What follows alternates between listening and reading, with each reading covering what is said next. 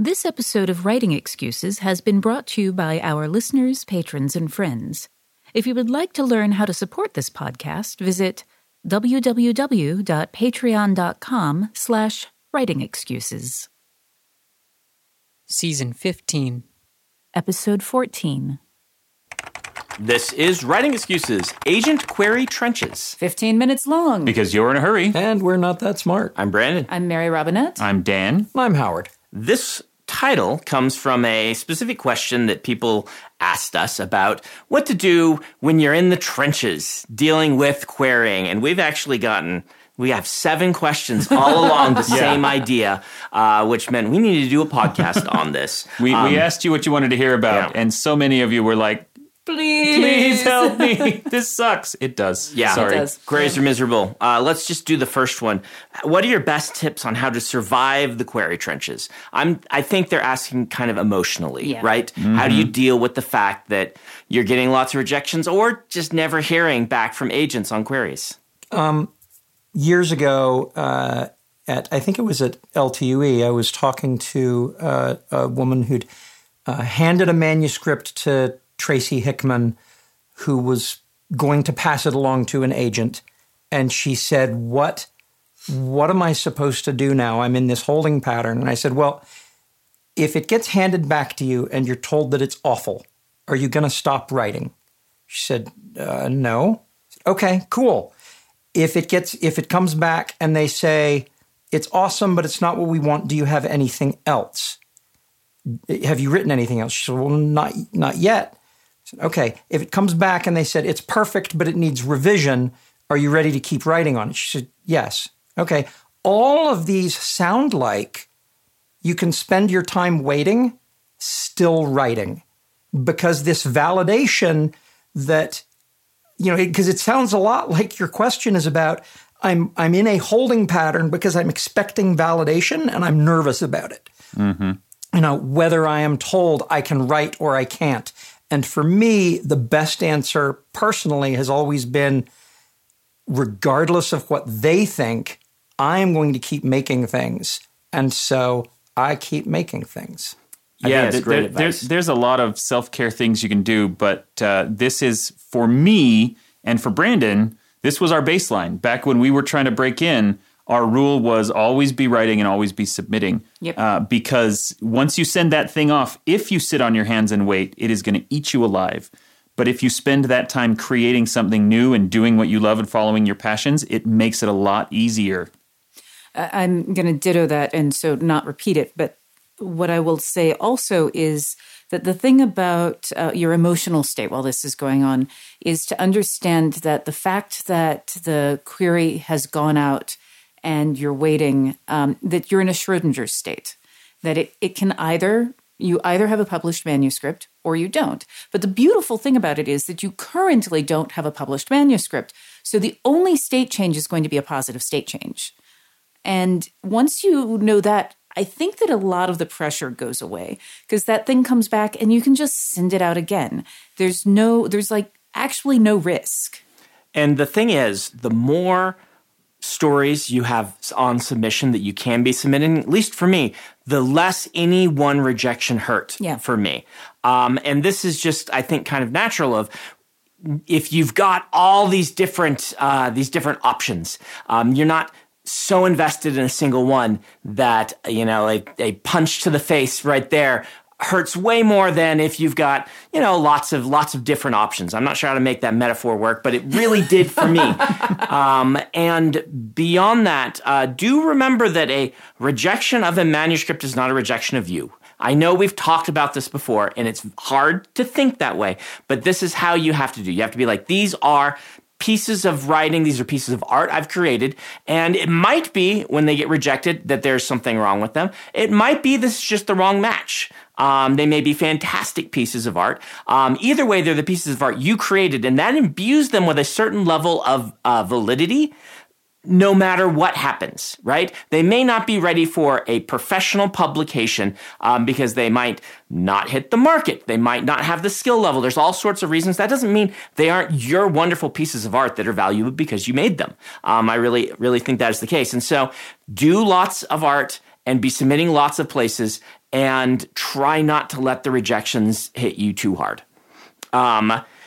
Someone else asks, is it reasonable to be able to go through the process of getting an agent / working to publish with a traditional publisher while working a busy job or being a student? Yes. Not only reasonable, but arguably requisite. Definitely don't quit that job until you've got a bunch in the bank. I think it's the more standard model. Having something else to distract you is also really handy when you're waiting for all of these responses to come to you. So yes, in fact, though the next question is along the same lines, if I'm slow at making edits or accomplishing tasks because I'm busy with school or work, does that run the risk of an agent dropping me or a publisher canceling my contract? I think as long as you're honest when you go in, and this is a thing that I do see happen to writers, that you take 10 years to hone a book and you turn it in, and you have never had to write something in a year, which is what most publishing contracts are. When they come to you and say, we would like the book on X date, it is okay to tell them, I think I might need more time than that. They'll negotiate with you some. If you want to make a living as a writer, it is easier to have more books coming out. But there are also plenty of people who have a career where they bring out books very slowly. It's just a different shape of career. Yeah, and there are lots of people whose goal is to publish this wonderful novel that they've written, and that's, they're the Harper Lees of the world. They have this one thing, and they work hard and get it published, and it doesn't necessarily mean that they're going to be writing a book every year. You have to decide what your success thresholds are and what that shape is and what it looks like, and it's okay to kind of set your own goals there. I would reinforce what Mary Robinette has said, that if you are the publisher, would rather have the person who is upfront and says, this is going to take me 2 years, than the person who is always a year late on their contract. Yeah. The person who's upfront and says this is going to take me 2 years, they can plan, they can schedule, and you'll be just fine. Yeah, don't think of it. The problem is not that you take your time. The problem is missing deadlines. Yeah. And so if you just establish the correct deadlines up front, you should be okay. This is your invitation to a masterclass in engineering and design. Your ticket to go from 0 to 60 with the Lexus Performance Line. A feeling this dynamic is invite only. Fortunately, you're invited. Experience the exhilaration of the Lexus Performance Line and some of the best offers of the year on select models at the Invitation to Lexus sales event, now through April 1st. Experience amazing at your Lexus dealer. Let's stop for our book of the week, which is Seven Deadly Shadows. Yes. So good friend of the podcast, one of our guest hosts a couple years ago, Valin Mayatani. She is Japanese by heritage, and she co-wrote a wonderful Japanese urban fantasy with another great local author, Courtney Alameda. And this just came out at time of recording from Harper, and it is wonderful. It is about a girl in Japan who works with her father or grandfather in a shrine, a Shinto shrine. And while she is going to school and dealing with all these standard high school things, the shrine is attacked by Japanese ghosts, by yokai. And it spins off into this really dark. Courtney is a horror author. Valin is a great thriller writer. And the two of them together have put together a really cool urban fantasy with this really strong Japanese flavor. I absolutely love it. Seven Deadly Shadows. Correct. Awesome. So a lot of these questions are digging at an idea that I actually don't think that we've covered yet. This podcast, I think we need to highlight, which is they're saying, how do you deal with all of this? How do you deal with this emotionally? I had a strategy for dealing with the query problem, because the query problem is, and everyone I know admits this, yet there's not really a better method. It is that a query is a bad pitch for a book. Usually, right? The first chapters are a good pitch for a book. If you read the first chapters of a book, for most novels, that's going to give you a really good indication of the writer's skill level, how good they are at making promises, how engaging their characters are, and things like that. None of that comes across in a query. All that comes across in a query is, maybe the basic idea behind it, and some of the skills that you can bring to it individually and things like that. My goal was always to skip the query stage. After the first year of querying, I realized I was bad at writing queries and good at writing chapters. This is hard to do, but it is what got me published. I never got anything other than blanket form rejections on queries. And so I went and I listened to editors at conventions. I talked to editors at conventions. I watched what people were saying, and I asked if I could send them sample chapters. And a lot of times, if you ask someone in person, they will say, yeah, send me sample chapters and outline instead of a query. That doesn't really help. If you're like, I'm sending queries and getting all these rejections, Brandon's saying, well, don't do that. But I will say that is what worked for me.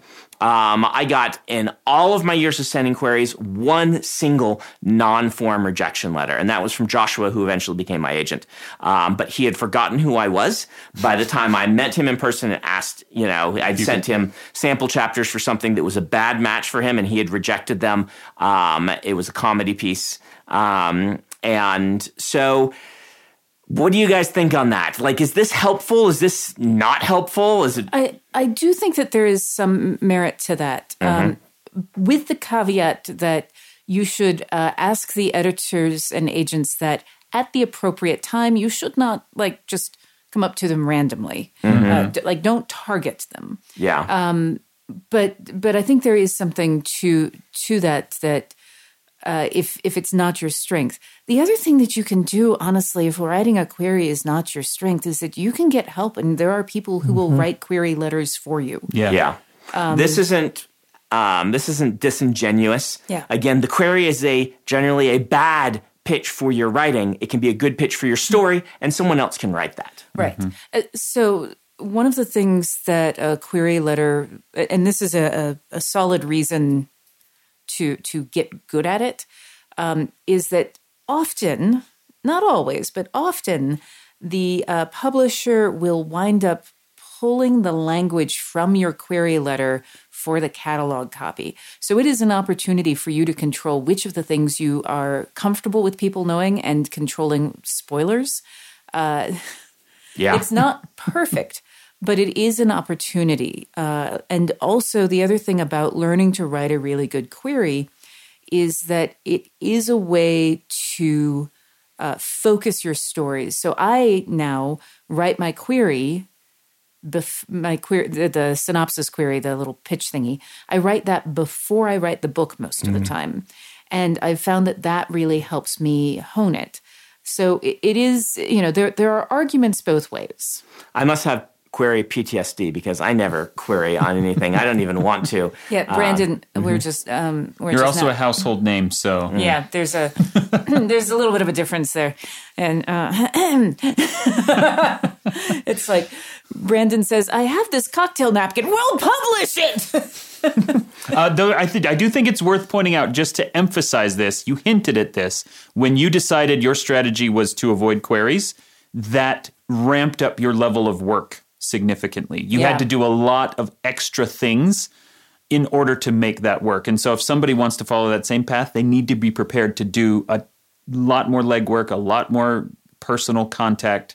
And it's more expensive to go to conventions. Way more expensive. Yeah. I have a back cover copy checklist that actually works really well for creating a synopsis, which is character, conflict, setting, hook. And it's just those four things. Give me a character. I don't care if your book has 20 characters in it. Just give me one. Just focus on one because that'll be more interesting. What's the conflict? Give me a sentence that shows what the conflict is. What's the setting? Put them in a room, put them in something, and now plant the hook. One of my favorites is from the back of, I think it's Tuesdays at the Castle by Jessica Day George. Meet the castle that changes itself every night, and the women or the children who will do anything to protect it. Mm-hmm. I'm in. Yeah. I'm in. And so having that formula for me, it's not a perfect formula, but having that as a starting point makes writing a query, which is essentially marketing copy, much, much easier. Much, much easier. So we have the question here. When is it time to give up? Your dreams as an author? It just asks, when's it time to give up? So it's time to give up when it is making you ill. And this is a thing that I think we do not talk enough about. That it's, first of all, it's okay to write just for fun. You don't have to be on a publishing track. No one goes up to someone who plays the guitar and says, well, where's your recording contract? You play the guitar, you got to have a recording contract. It's like, no, everyone accepts that you can just play the guitar for fun. You can just write for fun. If the process of jumping through these hoops is making you ill, it's okay to stop. It's okay to put it down. It's also okay to say, I'm going to put it down for a while and then come back to it later. You know what else I've heard that is also okay? If you have a significant other or loved one who is willing to be a shield for you, and you are going to give them the works, and you're going to say, when one of these gets picked up, tell me. Otherwise, I'm just going to assume they're all out there in the aether. And I know people that for their mental health, that is how they have to work. Yeah. And it works really well. The creator focuses on creating, and the partner focuses on making sure that these queries are going out and even sample chapters and things are happening. I've got two friends who over the last year or so have both given up, which makes it sound like a failure, and neither of them see it that way. No. They're both authors. They're both creators. For one of them, it was the realization that what she really loved about art, she could also get through visual art. And so she said, I haven't had success with this. I'm going to pursue a different direction. So she still has something very fulfilling in her life that she loves to do and is finding that she's excelling in it, which is great. For the other one, and this is stuff that she shares publicly, Natalie Whipple, who wrote what is still today my favorite esports science fiction novel, just kind of said, you know what? What I really love is storytelling. I think I'm just going to play D&D. She now GMs 2 different Dungeons & Dragons campaigns, some with her kids, some with friends. She is getting all of what she was hoping writing would give her through a different outlet that is leaving her very fulfilled and happy. Yeah. There's an entrepreneurial principle here that runs parallel to the you've said a trigger event, Mary, or a trigger pull event, which is when your health begins suffering, it's time to change. Yeah. It's time to change something. The entrepreneurial aspect is before you go into this business endeavor, you need to have decided what the failure modes look like. And it may be that the failure mode is when I have paid the bills for all of the things in my life using my credit cards for 3 months in a row, it's time to give up this business and go get a real job. Okay? Because putting that pin in the ground ahead of time means that when you look at this financial disaster you've created, you can say, oh, I actually predicted this as a failure mode. It is now fine for me to quit and to move on. I do not know what this looks like for writers.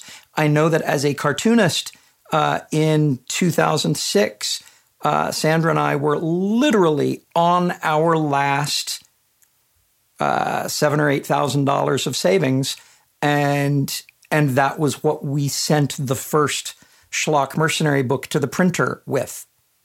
If that had not paid for itself and paid all the bills, then it would have been time to go get a job. And we knew that was the signal for time to give up. I got lucky, didn't need to give up. We're out of time on this, though our homework this week, we wanted to find some way to kind of help you with some self-care.